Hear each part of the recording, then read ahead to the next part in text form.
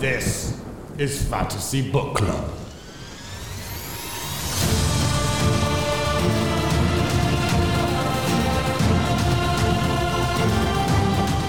Hello and welcome to the Fantasy Book Club. This is the internet's book club just by listening you're a member. My name is Colton David Pratt. And I'm Sydney Augustine Lyerly.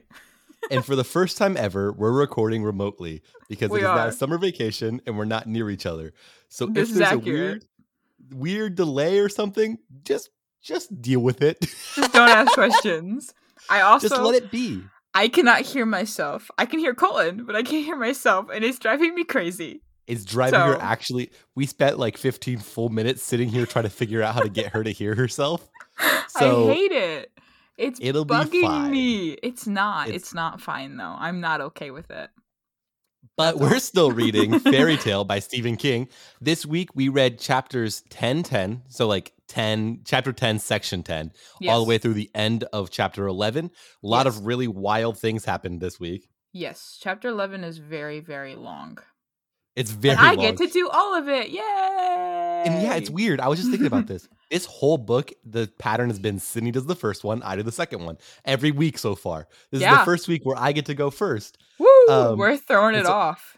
Yeah, so I get to go first with chapter 10, section 10, which is entirely a recording from Howard Bowditch to our main character. So I'm just going to go through really quick and break it down. I would do a dramatic reading if it wasn't like 17 pages long. So we'll just go ahead and talk through what happens. So basically it's after he's gone out to the shed and saw the cockroaches out there, he comes back and he's finishing the recording. Yeah. And the first thing they say back in the recording is Bowditch tells him they're just cockroaches. They're not dangerous. And for some reason, they push their way underneath the boards and come out here, even though our air is toxic to them. So they end up getting immediately melted, essentially. But for some reason, they're still all about it. They're not smart cockroaches, apparently. I don't think most cockroaches are smart. If I had to guess, they're probably on average pretty dumb. They're large cockroaches. I thought maybe that would make like their brains a little bigger and they'd be a little smarter. I don't know. I figured their processing is the same, but it's okay. It probably is, but I don't know. I was trying to give them some credit. I don't know. All right. So he basically is the first whole section is him telling him cockroaches not scary. Second thing, they come from what I call what Howard calls the Well of Worlds, which he stole from a novel. Yep. What? I said yep. Oh, I thought you said "ope." Like you're gonna correct me. No, don't correct me. Yep. So he says I didn't actually find this well. I just kind of fell into it, and then he goes back into his backstory, talking about how he was a woodcutter, and people basically tried to get him to join the World War. And so he ditched it, got on a train, and rode out to where he is now, which is where this story takes place. Basically, I'm skipping a lot of his backstory. He's extremely old. From 1911 is when he got his woodcutter job. In 1917 is when he ditched town. Yeah, he was like 17 or something at that time. So young guy, young adult man. Yeah, but that means he was born in the 1800s, which we already knew, but that makes him real old. And so while he was here, at first he thought he was going to continue on because there wasn't much woodcuttering to do here. But then he saw a sign for a job for a land surveyor, just a guy who is wise in the ways of the maps and the woods, is what it says here. Yep. Which he thought that he was, and he got it, and he loved that job where he would basically just walk around the woods, check out things, survey things, make maps, that kind of stuff. Yeah. Basically, he's just, this whole thing is weird because it's just him talking about like town was different. There wasn't a bridge. Town was different. And that's just kind of what he's doing for a little while. Nothing like super crazy. Nope. And then he talks about when he was walking through the woods trying to find a small town that he knew was on the other side of the woods. He genuinely just slipped and fell into this giant, I think he says 175 foot deep well is what I think he says the number is at the end. He falls for a ways. He manages to catch his hands on the gap in the stonework and survives, essentially. He says he's very impressive. lucky. You imagine you're falling and you catch yourself while you're falling. That's pretty impressive. My sister did that. When we were biking on a bike trail in Ohio. Yeah, she fell off a cliff We were biking on the bike trail in Ohio, and my no. sister, somebody said behind us on your left, so we moved over to the right to let them pass. And Yeah. I was in the front of the group because I'm always in the front of the group because I can't ride straight. I when I was a child, I was all over the road. Me too. And so they put me in the front. Katie was one behind me. All of a sudden, everybody behind me was screaming. And I turned around. I was like, what? Because I didn't notice anything wrong. I think Over you the told edge- me this story before. It's like a 20-foot drop, and halfway down, my sister is dangling by her fingertips, holding the bike up in her legs. Like, my sister genuinely did what you just said. Oh, no. I mean, that's impressive. That's terrifying. Yeah, my family joined but a that's human chain. impressive. My family got her up by, like, my grandma grabbed a tree, my grandpa grabbed my grandma's, and then they formed a human chain and walked over the edge and got Katie and tossed her up. Oh, She rode the rest of the way. no. She was fine. It's crazy. How is she just like, okay, I'm fine, moving on? I would be No, like she was petrified. the whole time she was going, "Help me, daddy! Save me, daddy! Get me, daddy!" over and over as she was sitting there dangling from the ledge. But No. That's it's crazy to me that she just. It's crazy that she just caught it. That's insane. That's impressive. I'm glad and she so- caught it. That would have been real Yeah. bad. If she hadn't, that would have been just the worst. I don't have any way to describe how sad I'd be. Yeah. And so he talks about after he fell, he decided to walk down the stairway that's in this well. He gets all the way to the bottom and finds a tunnel. The tunnel's like weirdly tall, like a tall tunnel. Like he doesn't have to duck to walk into it. Like it's a Yes. pretty high tunnel for his sense. And as he's walking, he starts hearing noises above his head. And so he looks up with his flashlight and finds bats the size of turkey buzzards, just terrifyingly huge That'd bats. be awful. Yeah. And we learned something about Howard is that snakes and insects, okay by Howard. But freaking bats does not like bats. Not he is okay. not a fan. He's But- okay with giant cockroaches, but he can't do bats. Big cockroaches, big snakes, big snails, fine. But big bats he cannot handle. And so he tells the story of he basically That's just fair. yeah, no, it's completely fair. Bats are terrifying. But honestly, any big animal that's larger than it should be is a hard pass for me. I couldn't do Bunny it. rabbits? Bunny rabbits? Would they be that's a hard pass for you? Big bunnies? Okay, maybe that'd be okay. That'd still be kind of freaky. You can't tell I me that'd disagree. be a little freaky. It'd be a little freaky, but I like big bats, and I cannot lie. Thanks, so he Colin. thank you. He tells the story. He just continues walking past the bats, which, if you get scared by big bats, it seems weird to just keep going. I would, 360 I feel like 180 them out. Howard, when he was younger, had a very he had a lot of courage. But to be fair, he Mhm. also did live in the woods, so he definitely saw things worse than big bats. I would say Like big bears. exactly. Yeah, exactly. Like big bears. I will take large turkey buzzard, Yeah. turkey buzzard sized bats over bears any day. So You're wrong. You're how? sorry. How Nope. is that wrong? Because bears are flying, and they're the size that bears look like they should be. So a bear could kill me. A bat's probably not going to kill me, even if it is But extremely large. A turkey buzzard's like a vulture, like at the size of a vulture. Like that could kill me. But it's probably not going to. Bats are more scared of us than we are of them. I feel like bears aren't really scared of me.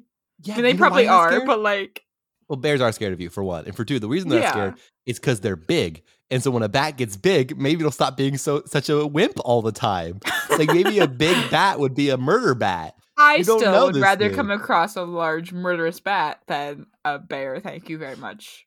A bad opinion. I'm sorry. We're going to continue, but that was a bad opinion. No. So he continues on, and suddenly he feels like woozy and lightheaded. He talks about, like, in his story, he says suddenly he feels woozy and lightheaded, and he looks down at himself and finds himself like he looks insubstantial. Like he can kind of see through himself, kind of. He becomes Ghost. He becomes Ghost Boy, yeah, for sure. Ghost Boy. And he, after that happens, he eventually like feels fine again and continues to walk. He's guessing he's going to come out on like the other side of this hill that he was on in the real world.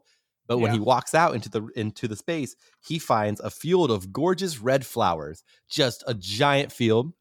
And in the distance, he sees a giant city. And real This close, gives there's like me- a path that. Sorry, Sorry, continue. Say what you're about to say. no. What were you gonna say? I was gonna say this gives me Wizard of Oz vibes. Very much Wizard of Oz. And Yes. because of the poppies, and then also when you were saying, I'm sure you were probably about to say this, which is why I stopped. But when you were about to say the city's green, Like it looks green. But we don't know that yet. Well, no, he says. Doesn't he say that? Howard doesn't say that. Oh, I thought he said it looked green. I My know that. bad. I knew that. I was trying to be secretive about it so that you can get the reveal in your chapter. Whoopsie. Man. I really thought he did. Oh, well. Then he sees a path that goes down to a little house. And then the story stops for a second to tell you that his breathing starts getting like more labored, like it's harder for Bowditch to breathe in the recording. Yeah. And then it gets back. And suddenly he realizes that this tape is as long, like he could fill this tape and more, but he doesn't have the time in his life left, and he knows it. And so he's going to start speed running through things. Yes. Basically he says, I could fill 5 of these tapes, but I could feel that my left arm is numb and my face is going numb. I can tell a heart attack is coming. And so I do not have the time to continue this. That's freaky. Why? Because, like, just imagine, I mean, I guess if you're that old, you would know when a heart attack was coming, but, like, I don't like the vibes of, oh, yeah, I'm definitely dying. Like, I don't know how I feel about those vibes. And so he says that he was a coward. He thinks of himself as Jack and the Beanstalk at the time, where Jack ran up the thing and ran down with the gold. And he did the same thing, except he's not a kid, and so he feels kind of guilty about that. Yeah. But we also learned that this world has 2 moons, which is interesting to me. And 2 moons, like completely different constellations. Yeah. Do you think this is like a teleport situation? Like they teleport to a different real planet that exists somewhere in the galaxy or the universe? Or do you think it's like a multiverse where they go to an entirely different universe? Or is it all in their imaginations, and the funny feeling they feel is like carbon monoxide poisoning, and they just black out at the bottom of this pit and then wake up eventually and walk out? That would be interesting. I don't know. All of these things could be true, but it would be wild if you managed to get gold out of a carbon monoxide pit. Like it'd be wild if you managed to find gold down there, so it must be real. I don't know.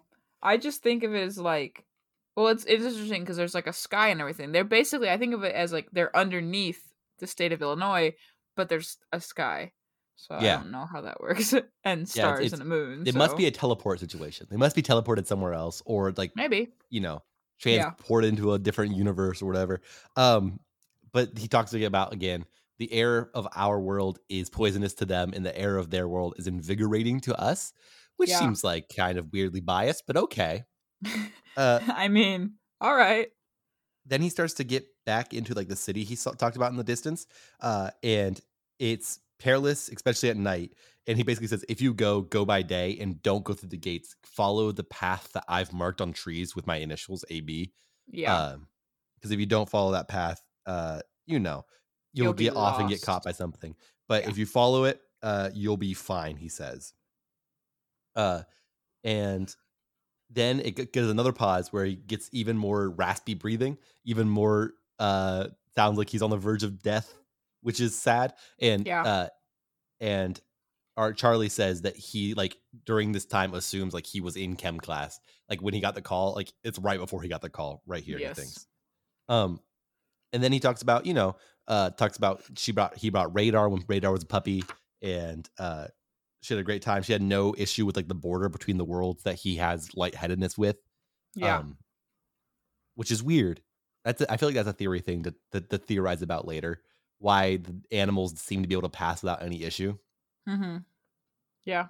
But anyway, he rambles a bit about the dog and how the dog is fine, and then he's like, crap, I don't have time for this. I need to stop rambling. I don't have time to ramble. Yeah. And so he says, you can choose to take Radar with you, and then talk about like there's a way to enliven her with a giant time dial. What's it called? Sundial? A sundial, yeah.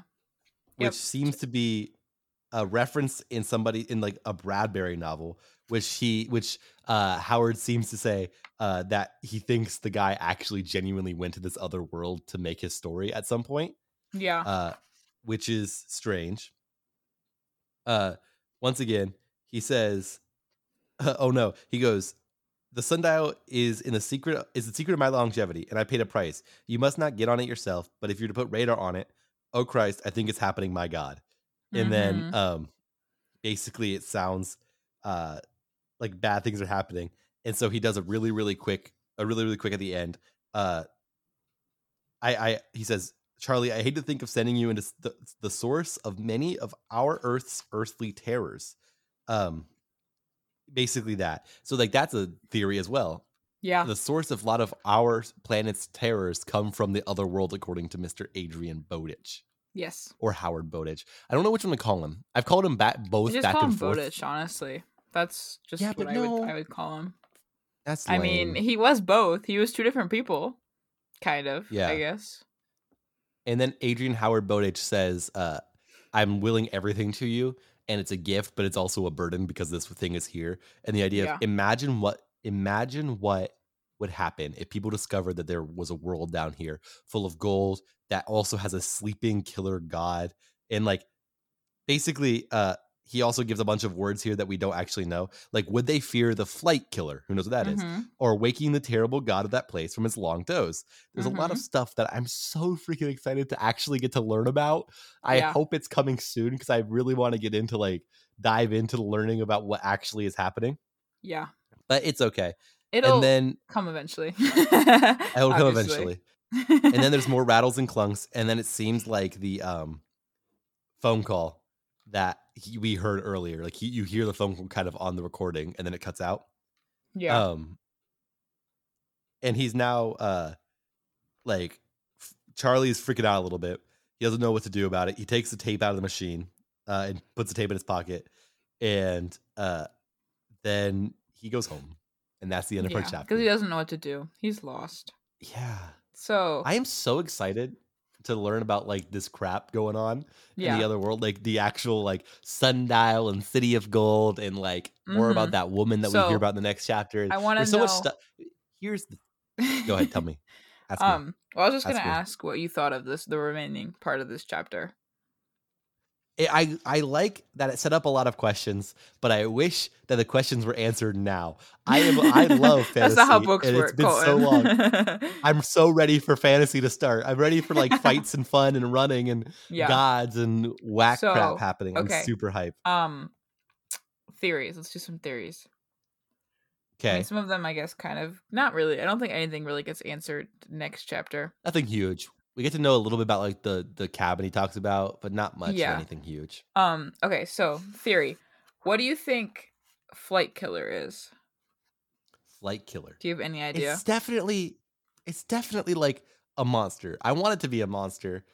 So I'm hoping and praying that it's just a really cool monster that Charlie fights with a gun, and they fight, and it's cool. And it's fun to read. It's exhilarating. I hope it's that. That's what I hope. Okay. And it also mentions the god that's sleeping. So what do you think that's about? Well, of course, there's a sleeping god. It must be the giant from Jack and the Beanstalk. That's the only thing I could think, and I think it has to be the giant from Jack and the Beanstalk. If it's not, I would be, not sad or anything, but it feels so much like it has to be Jack and the Beanstalk giant. Yeah. Don't you think? Don't you think, Sydney? It makes sense. Yeah. Yeah. I can't really confirm or deny this. I know it sucks. You can't confirm anything. You have to sit here and be lame. Sorry, my bad. Any other things you want me to theorize about? I guess I was gonna say what's in the world, but I guess we kind of find that out a little bit next chapter. So find a little bit, yeah. All right. So now it's time for Sydney to get into her chapter. Okay. It's time for chapter 11 now. You ready? So I'll read off the titles because we didn't have that last section. So the title's chapter 11. That night, school days, Dad leaves, the well of the world, the other, the old woman, and a nasty surprise. So this kind of starts off with Charlie is in his house and he's reading a book, but he's very out of it, but he's also very into the book, which I agree with that. I am also into books sometimes, We have a podcast reading books. I would hope so. No, I hate them. I can't believe you forced me to do this, Colin. I can't stand reading. I'm just kidding. I just tease. Just teasing. But his dad he's hidden the the tape on the top of his shelf where no one can find it, hopefully. And his dad is like, "Hey, are you okay? Like, you know, obviously you're thinking about Mr. Bowditch, but like, are you okay?"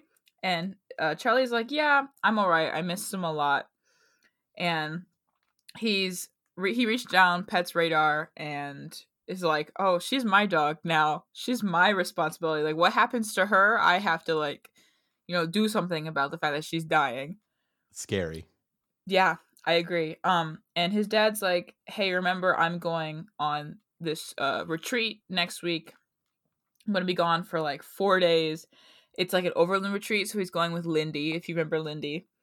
Love And Lindy. yeah, so it's just like there's gonna be like seminars and stuff, like team building exercises. He obviously doesn't work for Overland anymore, but Lindy was able to get him an invitation, which is Right. nice of Lindy. I like Lindy. Get the man connections so that he can, grow his business and stuff. Yes, basically. Good for his And dad. Charlie's like, "Is there gonna be drinking?" And his dad's like, "Well, yeah, but not from me. Like, I promise I won't.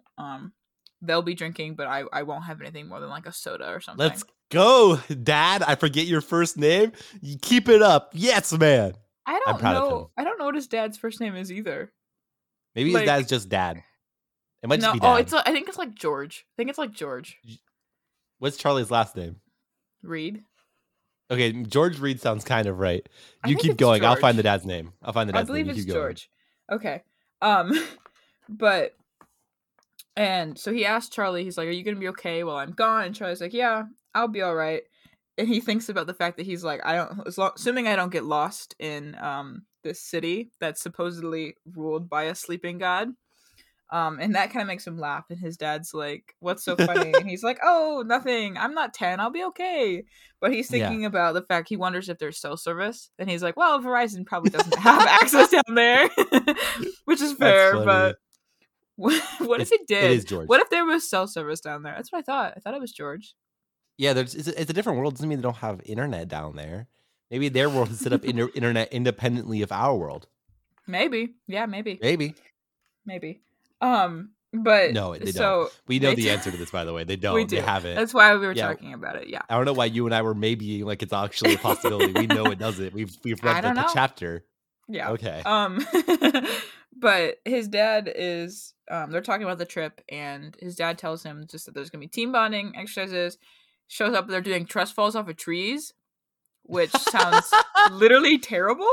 I don't know Yeah, why? if I could Trust falls are bad ever enough trust. on their own. Exactly. I don't. It's speaking from experience for listeners. Colton loves to do trust falls randomly. Like we'll be in the middle of the hallway at school, and Colton will just be like trust fall and falls, and it always catches everybody off guard every time. It About happens the third all of the the time time. they catch me, the other 2/3. Third of the time I get caught, 2/3 I just flop onto the floor.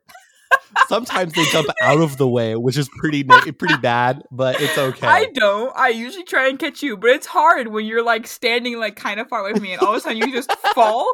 And if I'm like talking to someone or like thinking and not paying attention, all of a sudden Colton's just falling at me, and my first reaction is, "Oh, well." Just have a moment I'm of feeling panic. really put on blast by this. Like I'm feeling really, really like I was not expecting to be put on blast for my trust falling habits. Well, you should have. When the book talks about trust falling, you should have been prepared. Come on now, I'm disappointed. That's true. I should have come prepared. My bad. Continue. Anyways, they just talk about these crazy trust falls that they're gonna do, and his dad tells him that he trusts Charlie and that they're bonded, and that's adorable. That's so cute. It is really cute. Yeah, they just talk about the trust falls, and then it kind of skips forward a little bit, and Charlie is still sleeping in the guest room because he doesn't know for sure if Radar can climb the stairs. So Radar comes in. She's clearly very like comfortable in this in their house, which is nice. She's made it her own. Charlie's thinking about the Sundial and the Bradbury novel. So we learn the Bradbury novel is called I remember reading it and thinking I needed to mention it, but now I can't find the name of it. Crap. Oh, it's called Something Wicked is the name of the novel, and I think we should read it. We should read it. Read a little bit of it just out of curiosity. How long is the novel? You keep going. I'll find information about something. Okay, wicked. it's called Something Wicked. But Yeah, in got the novel, basically, there's a carousel, and the carousel, if it goes forward, it can make you older, and if it goes in reverse, it makes you younger. And basically, that's how the sundial works, is what Mr. Buttigieg says.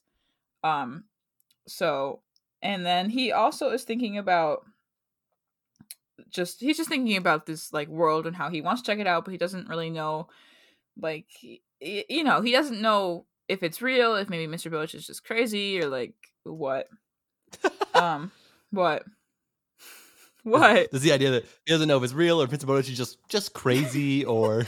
I mean, that's fair, right? Like, if an old man who's having a heart attack leaves you a message and on it, he says that he's 120 years old and there's this world, and that kind of like in the sundial that parallels a literal book that he's probably read.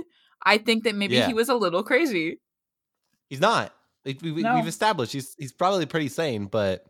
Nope. Maybe he's crazy. He could be crazy. But he's struggling to sleep, so he kind of goes outside. He takes Radar outside, looks up at the stars, sees like the Big Dipper, and thinks about what Mr. Butch said about the constellations being different in this other world. And he's like, it's not possible. I thought that sentence was dumb. I don't think any real life person would be like, the constellations are different. The stars are different. Is what they would say. No one would say that. I don't think I read it and I was like, that's a weird way to say that. And then he said it again later. I was like, no one is saying it that way. No one's looking at stars being different, being like, there are constellations that have never been documented. No, we made the constellations. They weren't like a natural thing that existed. There's a belt. Yeah, but no, we made the belt. Well, that's true. But I guess like if you're Mr. Buttigieg and you go down there, if you go to this other world, how many times? Like, I don't know how often he goes, but probably a lot, right? If he's down there a lot, I feel like at some point you would probably sit out and look up at the sky, at the stars, and like try and find constellations, thinking like, because I mean, you do that here sometimes. If you sit out long enough, you'd sit there and think, oh, let's find the constellations. So I feel like if I were Mr. Buttigieg, I'd get to a point where I'd try and find the constellations just out of curiosity of, there's two moons. Are the constellations the same or are they different? You know? Right. I guess that's fair. But they're different. Well, we know that because he looked. Yeah. Anyways. Okay, continue. Charlie's thinking about whether he should tell his dad everything or whether he should keep it a secret. And he decides to keep it a secret because he isn't sure whether his dad would be able to keep it a secret or not. Like, he trusts his dad, but he feels like his dad would probably likely tell somebody and it would get out. And he thinks about the fact that, you know, what Mr. Buttigieg said, what would happen if people found out there was another world? Like, it probably would not be good, right? They'd probably try and take over it because that's what we do, apparently, you know? Yeah, we raid. That's what humans are. We're raid machines. We raid every place we find. We're radars. We're raiders, yeah. Like the dog. I'm so funny. You're so funny. I know. Anyways, skips time again. We're in section 3 now, and Charlie goes up to Mr. Buttigieg's house, and he's trying to like clean it up a little bit after it was raided. And he brought Radar the first time, and then realized it was this mistake because she kind of wandered around and looked really lost and very upset. And so he felt really bad, and so he took her back, and she didn't like protest leaving at all because she was clearly was upset to be there. And so now he's doing the upstairs of the house and realizes that whoever raided the house didn't really do anything to the third floor. They messed up the first floor, second floor, and once they found the safe, kind of like stopped. So he's upstairs kind of writing things and fixing things. He thinks about all the things that he did with Birdie and just like some of like the bad stuff that he's done in the past, and he is thinking about, like, he figures that this Mr. Righto haha, as he calls him, who he's guessing raided the house, and like he's guessing he probably also killed Mr. Heinrich. And he's like, well, at least Birdie and I never killed anyone. But still, you know. But he's fixing the bedroom bookcases when he finds this book that, like, the cover is a funnel that's filled with stars, and it's titled The Origins of Fantasy and Its Place in the World. It's The Origins of Fantasy and Its Place in the World Matrix. It's a very long title.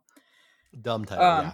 Yeah, it's got a really big words, but it talks a lot about like different fairy tales. So like Jack and the Beanstalk's mentioned, and or just a lot of the fairy tales have two different like stories. So like the regular original that's very like bloodthirsty and gross, and then you have like the original that's told to kids, which we already knew. But he talks about just how messed up like the original is of like Jack and the Beanstalk. But he puts the book back, and that's kind of the end of that section. So now we're on section 5. It is a Monday. He goes to see Mrs. Silvius in the office to tell her that he wants to take his once a semester community service on Tuesday because he wants to go check out the portal. But he needs to skip school to do it. And so he tells her he's going to go, door to door, like in downtown, like trying to like sell, like adopt a highway, like different things like that. Mrs. Silvius doesn't really park, that kind of thing. Yeah, Mrs. Silvius doesn't really believe him. But she, lets him signs him off on it anyways. And does Silvius like him or no? I think so, but I mean, I do think she's just a little suspicious about the whole thing. But I think she likes him. Like, I don't know.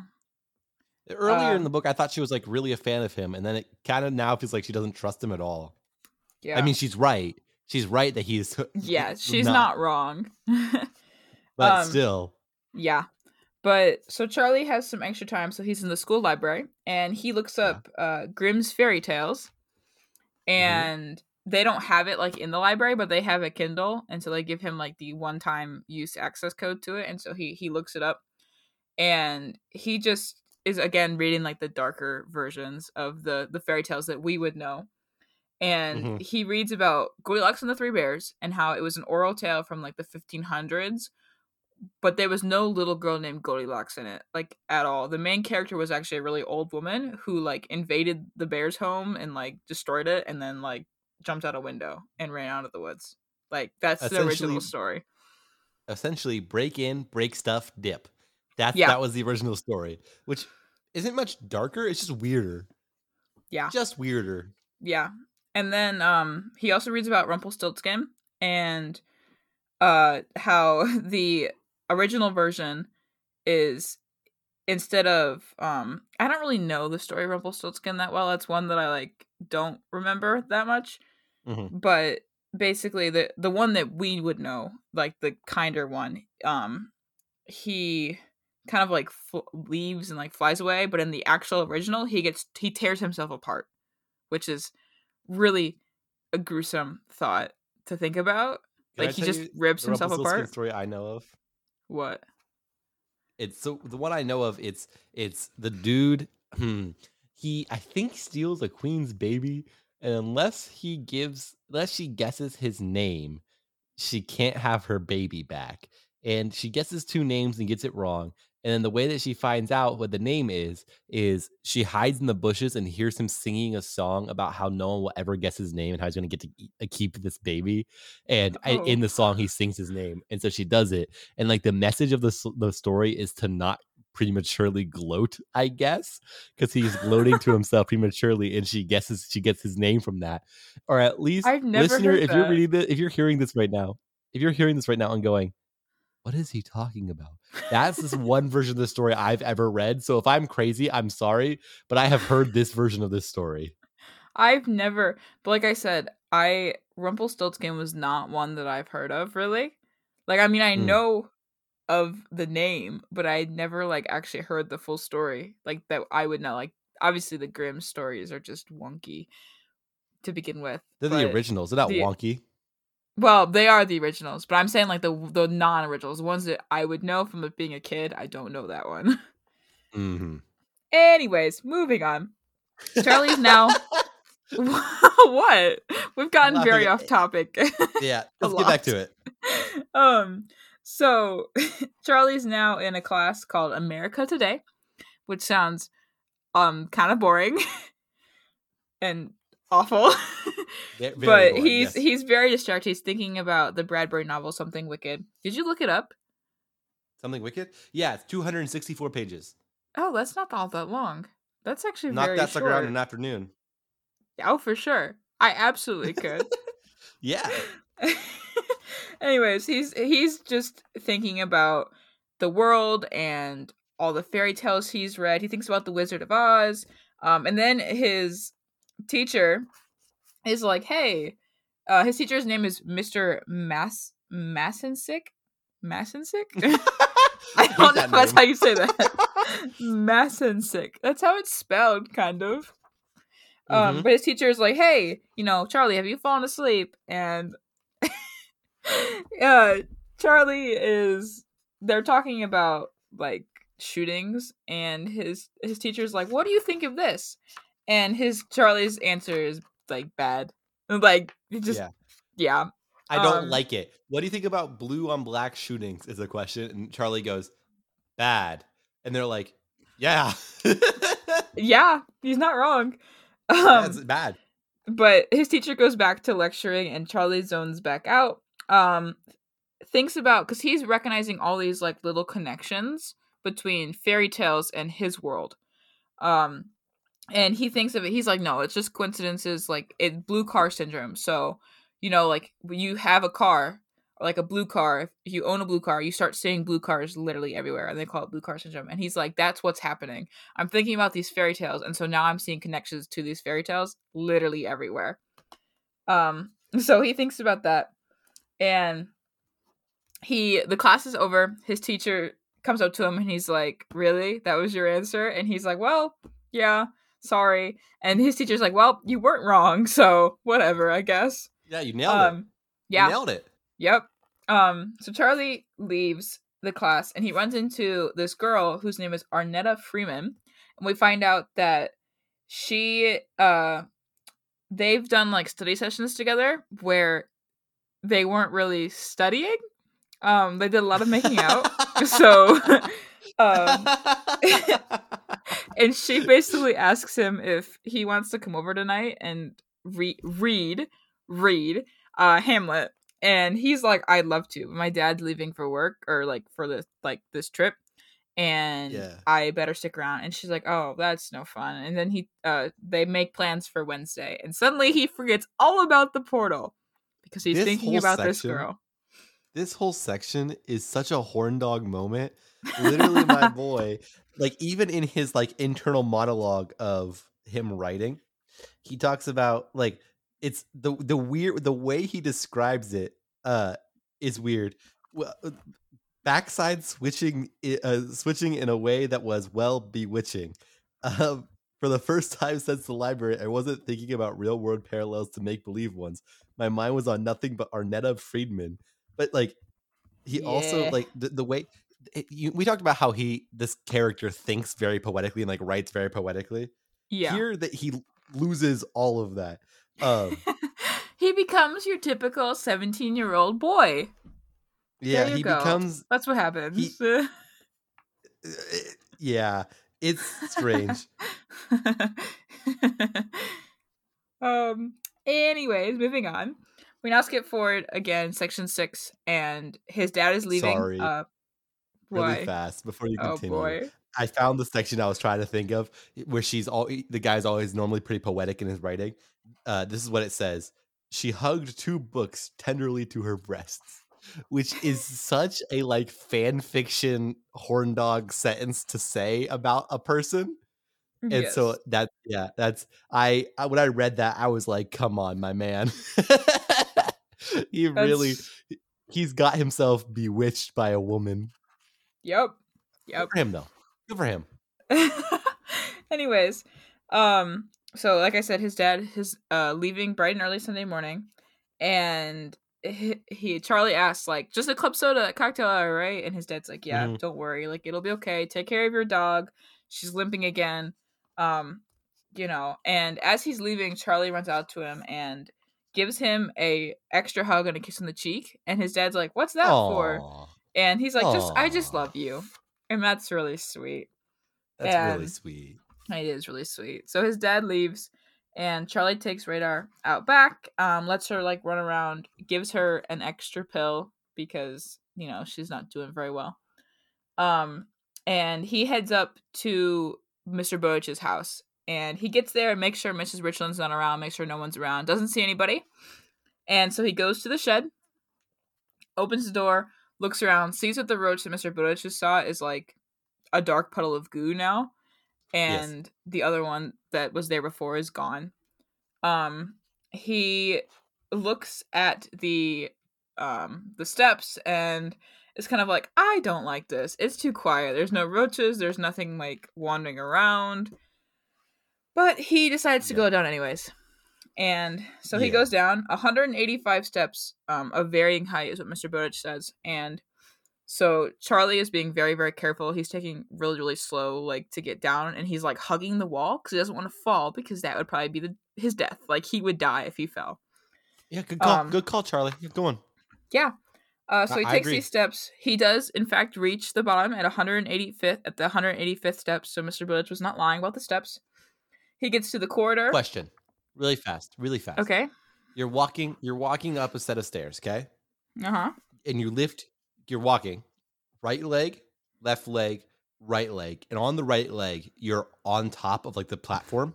Mm-hmm. Is that 2 steps or 3 steps? Because the third step was onto the next floor. And so you stepped up once onto a step, stepped up a second time onto a second step. But when you stepped up a third time, you are now on the actual top of like the stairs. Like you're up at the top of them. So is it 3 steps or is it 2 steps? I don't know. I feel like I would say 3 because you still took a step up. Yeah, but it's not a step. Like if I cut the house into pieces and said, here's the steps, I wouldn't count the like landing of the floor as a step because then every floor is also just one section of a step. Yeah.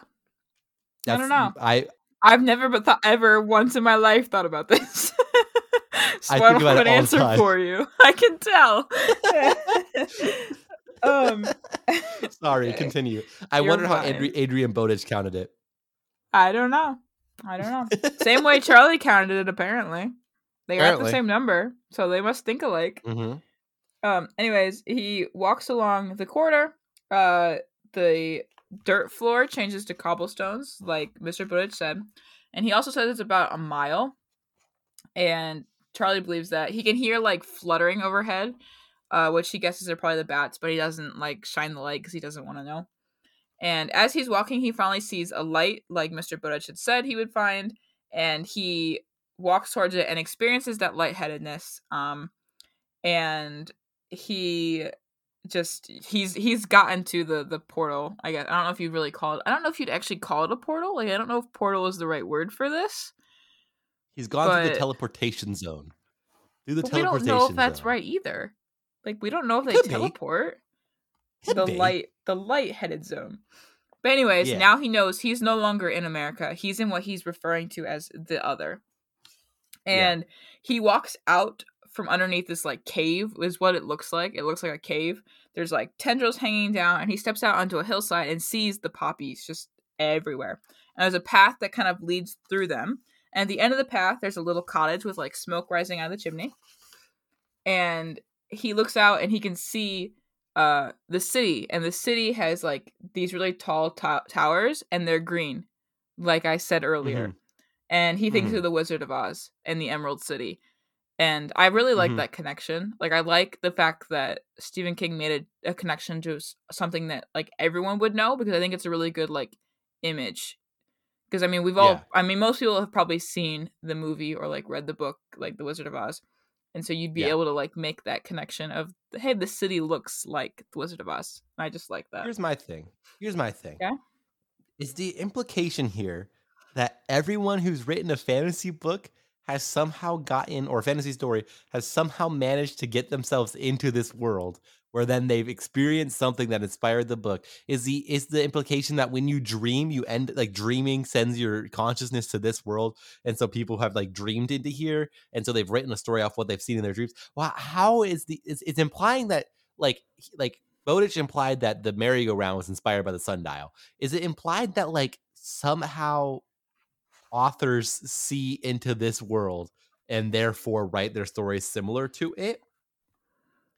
Because like Emerald City is too specific to be random. I don't know. I don't think so. I think he just makes a comparison that's what it looks like to him. Like, I don't necessarily think my answer's cooler. I mean, there's not really an answer. Like, I think it's just in this situation, whatever you want it to be, I guess. Yeah. Well, that sucks. Because they definitely implied the like time dial one. They implied that he saw it. Yes. Adrian did. Howard did. I mean, Bowditch did. Maybe. Like, I guess I could see that. Continue. So he starts walking towards the cottage, and he pulls out his phone and realizes that, like, thinking he'd find a no service like symbol on his phone, but his phone won't even turn on. Like, it's just a brick that, like, a block that he cannot use. Like, it's worthless. The only thing he could use it for is a paperweight. Yeah, an expensive, nice paperweight. Yeah, a very expensive paperweight, because this is an iPhone, so it's very expensive. But he is just walking. He looks and he's like looking at the city and wondering how far away it is. He guesses like 30 or 40 miles maybe. But he also can smell the poppies, and Mr. Bowditch says they smelled really good, and he agrees. Like, he is in love with the smell of these poppies. Like, they remind him a little bit of his mom, and like that feeling he would like, that like smelling her scent when she'd hug him. And he's like, that was the only thing that's better than the smell of these poppies, which really makes me want to smell these poppies. Like, I want to know what they smell like. I think poppies are also a like ingredient in opium. Like, I'm pretty sure poppies like actually can knock you out. Well, you know, like if you have poppies can actually, like, if you have like poppy seed dressing, you can your like drug test can come back positive. Yeah, because poppies like actually they have a part. That's also Wizard of Oz also has a poppy field. They get passed out in a poppy field. That's why I said it reminded me of the Wizard of Oz. Not just because of the city, but also because of the poppies, yeah. So they definitely... Wizard of Oz is also implied to have been here. For sure, it's also implied to have been maybe. Here. No way is there being, like, randomly Wizard of Oz also happened to get these two extremely specific details the same. Yeah. Wizard of Oz also was implied to be here. Yes. So he nears the cottage. Charlie walks up to the cottage. It's just like your basic cottage, wooden sides, thatched roof. But there are, like, lines, like crisscrossing lines, like clotheslines, and instead of clothes on them, there are shoes hanging off of them. So just a variety of different shoes. And nice. Yeah. And as he's looking at them, a old lady walks out, and she's the only reason you can really tell she's a woman is because she's wearing a dress. But she's like gray. Like, she doesn't have like any color to her. She's gray. Her face is like basically blurred out of existence.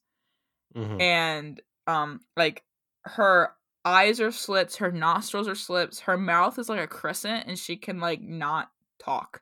But he gets these vibe, like he literally says he gets a vibe from her that he's going to like her, and like there's nothing to fear from her. Yeah. But she notices him and is like trying to ask questions, and he's like, what are you saying? Because she can't really understand him. She offers him she understands him, though, I should point out. He can't really understand her just because she can't really talk very well, but she can clearly understand what he's saying. She asks read this really fast? Yeah, go for it. It says yes, very nice, he says. Do you understand me?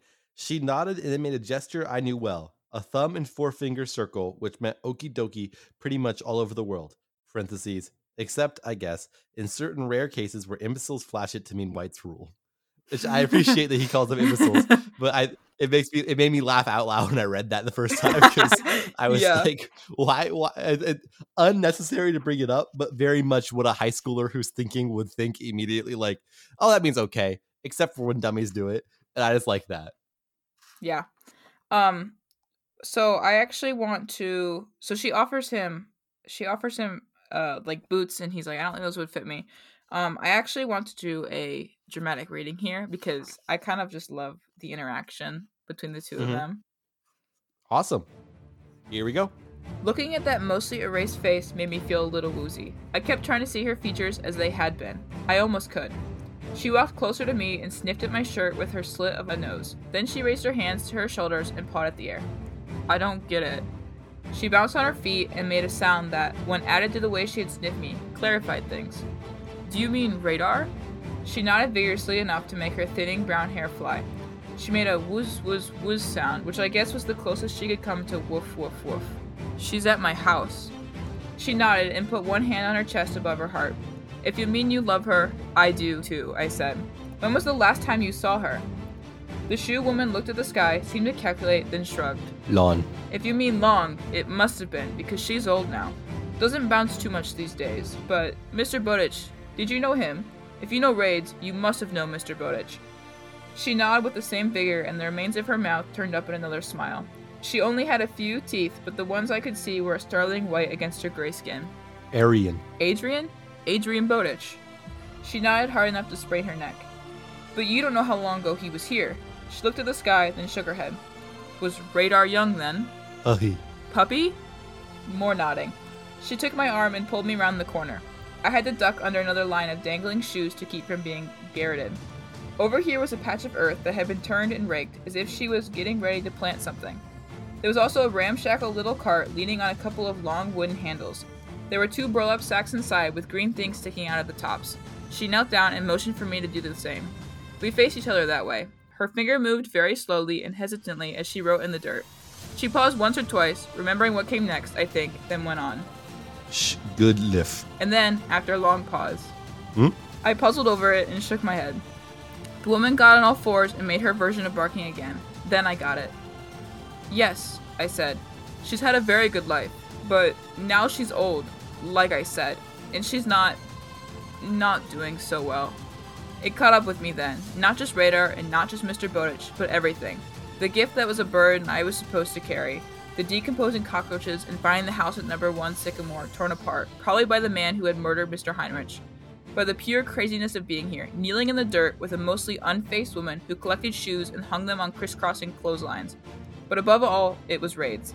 Thinking of how she sometimes struggled to get up in the morning or after a nap, of how she sometimes didn't eat all her food and then gave me a look that said, I know I should want it, but I don't. I began to cry. The shoe woman put her arm around my shoulders and hugged me to her. Away. She said. Then with an effort, she got it completely in the clear. Okay. I hugged her back. She had a smell, faint, but nice. It was, I realized, the smell of the poppies. I cried it out in big, wet sobs, and she held me, patting my back. When I pulled away, she wasn't crying. Maybe she couldn't, but the crescent of her mouth was turned down instead of up. I think that's a very cute story. It's super like cute. I think that whole interaction is very cute. Her talking about like she clearly loved Adrian, she clearly loved Radar, and then she holds him and like while he cries. Like that whole it's so sweet. It's weird how good of a person she is. She's such a good lady. She's so good. I like her. Yeah. I like her too. But they continue to kind of write in the dirt, she does. And because Charlie asks like whether she could write, like whether Mr. Bowditch taught her to write, and she's like, yeah. And she says that they were friends. Like she spells out friends. And then he tells her that he's dead, and she just clearly gets really upset and gives him a hug, and it's just a cute little. It's a sad thing, but it's a very cute little interaction they have. Absolutely. Yeah. He tells her, like, she asks if he wants food, and he tells her he doesn't have time, but he will try and bring Radar if he comes back. And because he wants to take her to the sundial and try and, like, you know, extend her life. And he points to the city, and she gets kind of like, oh my gosh. And basically, spells out danger, and she spells it out perfectly, meaning that she's probably written this a lot. And he's like, I know it's dangerous, but I will be careful. He asks her name, and she writes out Dearie, and then erases it and writes out Dora. And so her name is Dora, but Mr. Bowditch used to call her Dearie. That was like her nickname. Yeah. And as he's trying to ask, Charlie tries to ask, is Dearie like your nickname? He can't say the word nickname. Yeah. Like he's unable to say it. Like it's not like he's forgotten it. He just physically cannot get it out. The word doesn't exist in his brain. Yes. So he tells her it was very nice to meet her, and he's very thankful for like her kindness, and he's about to leave, and as he's about to leave, she shows him above, like on her I think it's on her cottage, the initials AB are written. Mm-hmm. And that was Mr. Bowish's original initials that he had told Charlie to follow. He wrote them on her cottage too. But Charlie thinks about the fact that he couldn't say nickname, and so he tries to say awesome sauce, but can't physically again get it out, so he says amazing instead. And skips forward time again, this last section of chapter 11. Charlie is leaving, and as he's on his way out, he thinks about the words that he couldn't say and realizes that he thought originally that Dora could just understand English, but he thinks instead he for some reason can understand her language, but the words that he, like some slang words that we would say, don't exist, and so he's not able to say them. Mm-hmm.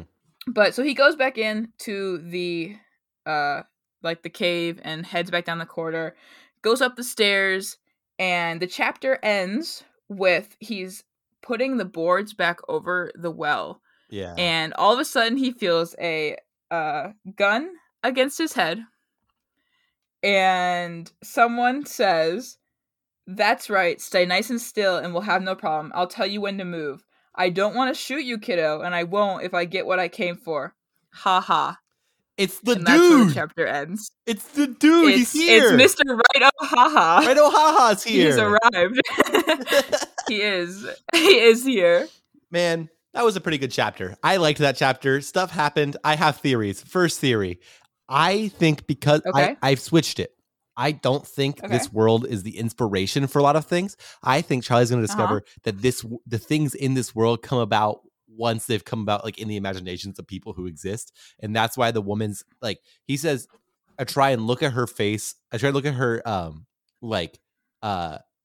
pieces of her face as they had been, because he keeps thinking of her as a drawing who has been smudged. And so in my mind, that's somebody drew this woman and then smudged her, and now she exists because she was drawn in the imagination. Maybe some magic happens, but now she exists in this other world. And that's why the Emerald City exists and the time dial thing exists, because people in our world created it, and somehow this imagination land has made it exist in their world.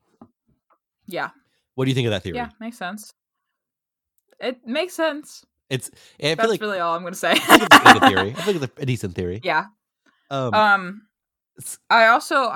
want you to theorize. Why do you think Dora's gray, and why do you think her face is melted? Well, if my theory is correct, someone drew her with charcoal and then decided to try and erase her, but didn't. Oh, you kind of just answered this. That's kind of my guess. But that was a silly question. Sorry. It's okay. Is there anything other theories I need to make? What do you think is going to happen with whoever, Mr. Righto Haha, or whoever's holding the gun against Charlie's head? Gonna make Charlie open the safe. That's definitely where we're going. Gonna make Charlie open the safe for sure.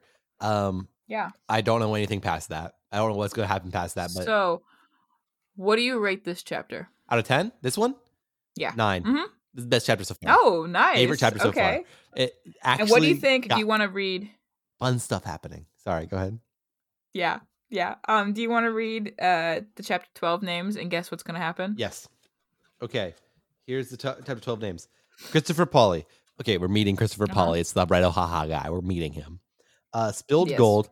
Something with the safe. Safe. I feel like it's a safe. That's a safe bet. Haha, very funny. Not so nice. Maybe it's about leprechauns not being nice. I don't know. Maybe. Preparations. It's him preparing to go back into the get back into the portal. He's prepping to go back and actually make the 40-mile journey to the Emerald City or whatever. Okay. That's it. Solid. I'm right. I've nailed all 4 of those. I'm 100% correct. I'm sure you have. Success rate 100. All right. Now I think we've officially arrived at the time to rank the characters. Woo! Yay! Now it's time. Okay, we're gonna go really fast. I think Charlie stays number 1. We have to read last week's. Come on, what are you doing? I'm so sorry. I'm sorry. Okay, so our week 6, we have Charlie, Dad, Radar, Melissa, Lindy, Mrs. Richland, Leon Braddock, Mrs. Ravensburger, Herbie, Fully loaded. Bill Harriman, Andy Chen, Mrs. Zippy, Mr. Ackerley, Officer Wilmark, Officer Cooper, Cece, Cray, Mrs. Silvius, Detective Gleason, Birdie, Coach Harkness, Bowditch, Mom, and Heinrich in our dead tier. Yes. Yes. Perfect. Now we have 3 new people to add. We have to wait real fast. We have 3 people to add. Arnetta, Mr. Masick, and Dora. Yes. Those 3 to add. Do we want to do people we already knew first? Or do we want to do the new people? I think, okay, Charlie starts. I think Radar beats Dad this chapter. Yeah. Let me see. Is there anybody else? We didn't really see anybody else. I don't think anybody else really changes, really. Personally, I think Dora goes below Dad. Like, I know we just met Dora her. Goes third? But I said below Dad, so 4th. Oh, 4th. You're right. Sorry, my bad. I like her a lot, so I think I like her a lot, too. I think Arnetta goes 5th. Really? I think it's funny that he has a love interest that he's just super like into. You think that she makes me laugh, so I like her. Put her below Lindy. Okay. Put her above Mrs. Richland and below Lindy. I like that seems fair vibe. to me. I'm good with that. Yeah, because I think genuinely made me laugh out loud watching these horny teens interact. I think it's funny. I think Mr. Masick goes above the Mr. Ackerley. Okay. We also saw Mrs. Silvius too. Mrs. Silvius? We did see her. I don't think she changes though. I feel like she could go up just because we've seen her more. Okay, yeah. Let's let her be Officer Wilmark. Be above the officers. Okay, that's fine. Below Mr. Ackerley. Yeah. That good with you? I'm good with that. Wonderful. And so now we have our new list. And I don't think anything else changed. I mean, we met the Mr. Righto haha, technically. No, but we don't know his name yet. We can do him next week. Let's actually we'll put him in Wish You Were Dead. Okay. We wish he was currently he has a gun to our guy's head. So I think it makes sense for him to enter Wish You Were Dead. Our first Wish You Were Dead tier from this for this book. Crazy. We've had Wish You Were Dead in the past, but this is the first time in this book that we've had a Wish You Were Dead. We didn't see anybody else, I don't think, right? Nope. That's everybody. So now it's time to read the week 6 list, and it goes like this. Charlie, Radar, Dad, Dora, Melissa, Lindy, Arnetta, Mrs. Richland, Leon Braddock, Mrs. Ravensburger, Herbie. Fully loaded. Bill Harriman, Andy Chen, Mrs. Zippy, Mr. Masick, Mr. Ackerley, Mrs. Silvius, Officer Wilmark, Officer Cooper, Cece, Craig, Detective Gleason, Birdie, Coach Harkness, and that's our living tier. Our Wish You Were Dead tier is Mr. Righto haha, and our dead tier is Bowditch, Mom, and Heinrich. And that's our official tier list. I think it's a pretty good one. I think we did a good job on this one. I do. I agree. It's interesting because there's a lot of characters in this that we're never probably going to see again. That we're never seeing again. There's just a lot of... I didn't realize how... Because when I thought about this... Because, I mean, Worldbreaker had a lot of characters. Yeah. And when I thought about this, I was like, there's not nearly that many characters. But there are... This list is long. It's not short, for sure. It's just because there's a lot of, little characters that I forgot about. Because they, appear once. There are so many characters that are, like the teachers. There's so many teachers that just pop up randomly. And then we never hear from again. Yeah. Things like that. Let's see. In week 6 of Warbreaker, we had a total of 22 characters. How many do we have here? In week 6 of this one, we have 29. So there's actually more here than there are there were in Warbreaker. Goodness, I can't believe we're only 6 weeks into this. It feels like we've been reading this one. It feels like this one's been going for a while.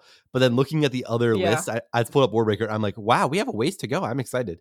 I'm pretty excited about it. I am also excited. There's a lot that's going to happen. I'm very excited. Yes. I don't think I ever said at the beginning what chapters we were reading next week. Oh, we'll tell them now. Yeah, so next week we're reading chapters 12 and 13. And that's it. Another 2 week. There's a lot of 2 weeks in this. Just another 2 week. All right. Thank you all so much for listening. Thank you to Alesia, who is the creator of our intro and outro theme song. That is Alezeia on Spotify. He makes great music. You should check him out. We also want to say to go ahead and check out our Instagram, which we are very proud of. We post every week. You can see the pictures there that go with the chapters if you don't have the physical book. Is there anything else we need to say? Just make sure you read chapters 12 and 13. Yeah. You know how it is. Yeah. You better read. You better read, or else, oh, you're right, or else Sydney will push you down a well. Sydney will push you down a well. We'll see how that... Specifically 185? 185 step well. Yeah, 175 foot well, 185 step well. Yes, she'll push you down that 185 step well with a mile-long corridor at the bottom of it, and that leads into another world specifically. So it's kind of a gift. If you survive that fall, you're gonna have a great time down there. You're not gonna survive. You're not gonna survive the fall unless you're Mr. Buttish or Colton's sister, who are really good at catching themselves as they fall. Then maybe you could survive that fall. Thank you guys all so much for listening to this week of Fantasy Book Club. My name is Colton Pratt, and I'm Sydney Lyerly. I love you. Peace.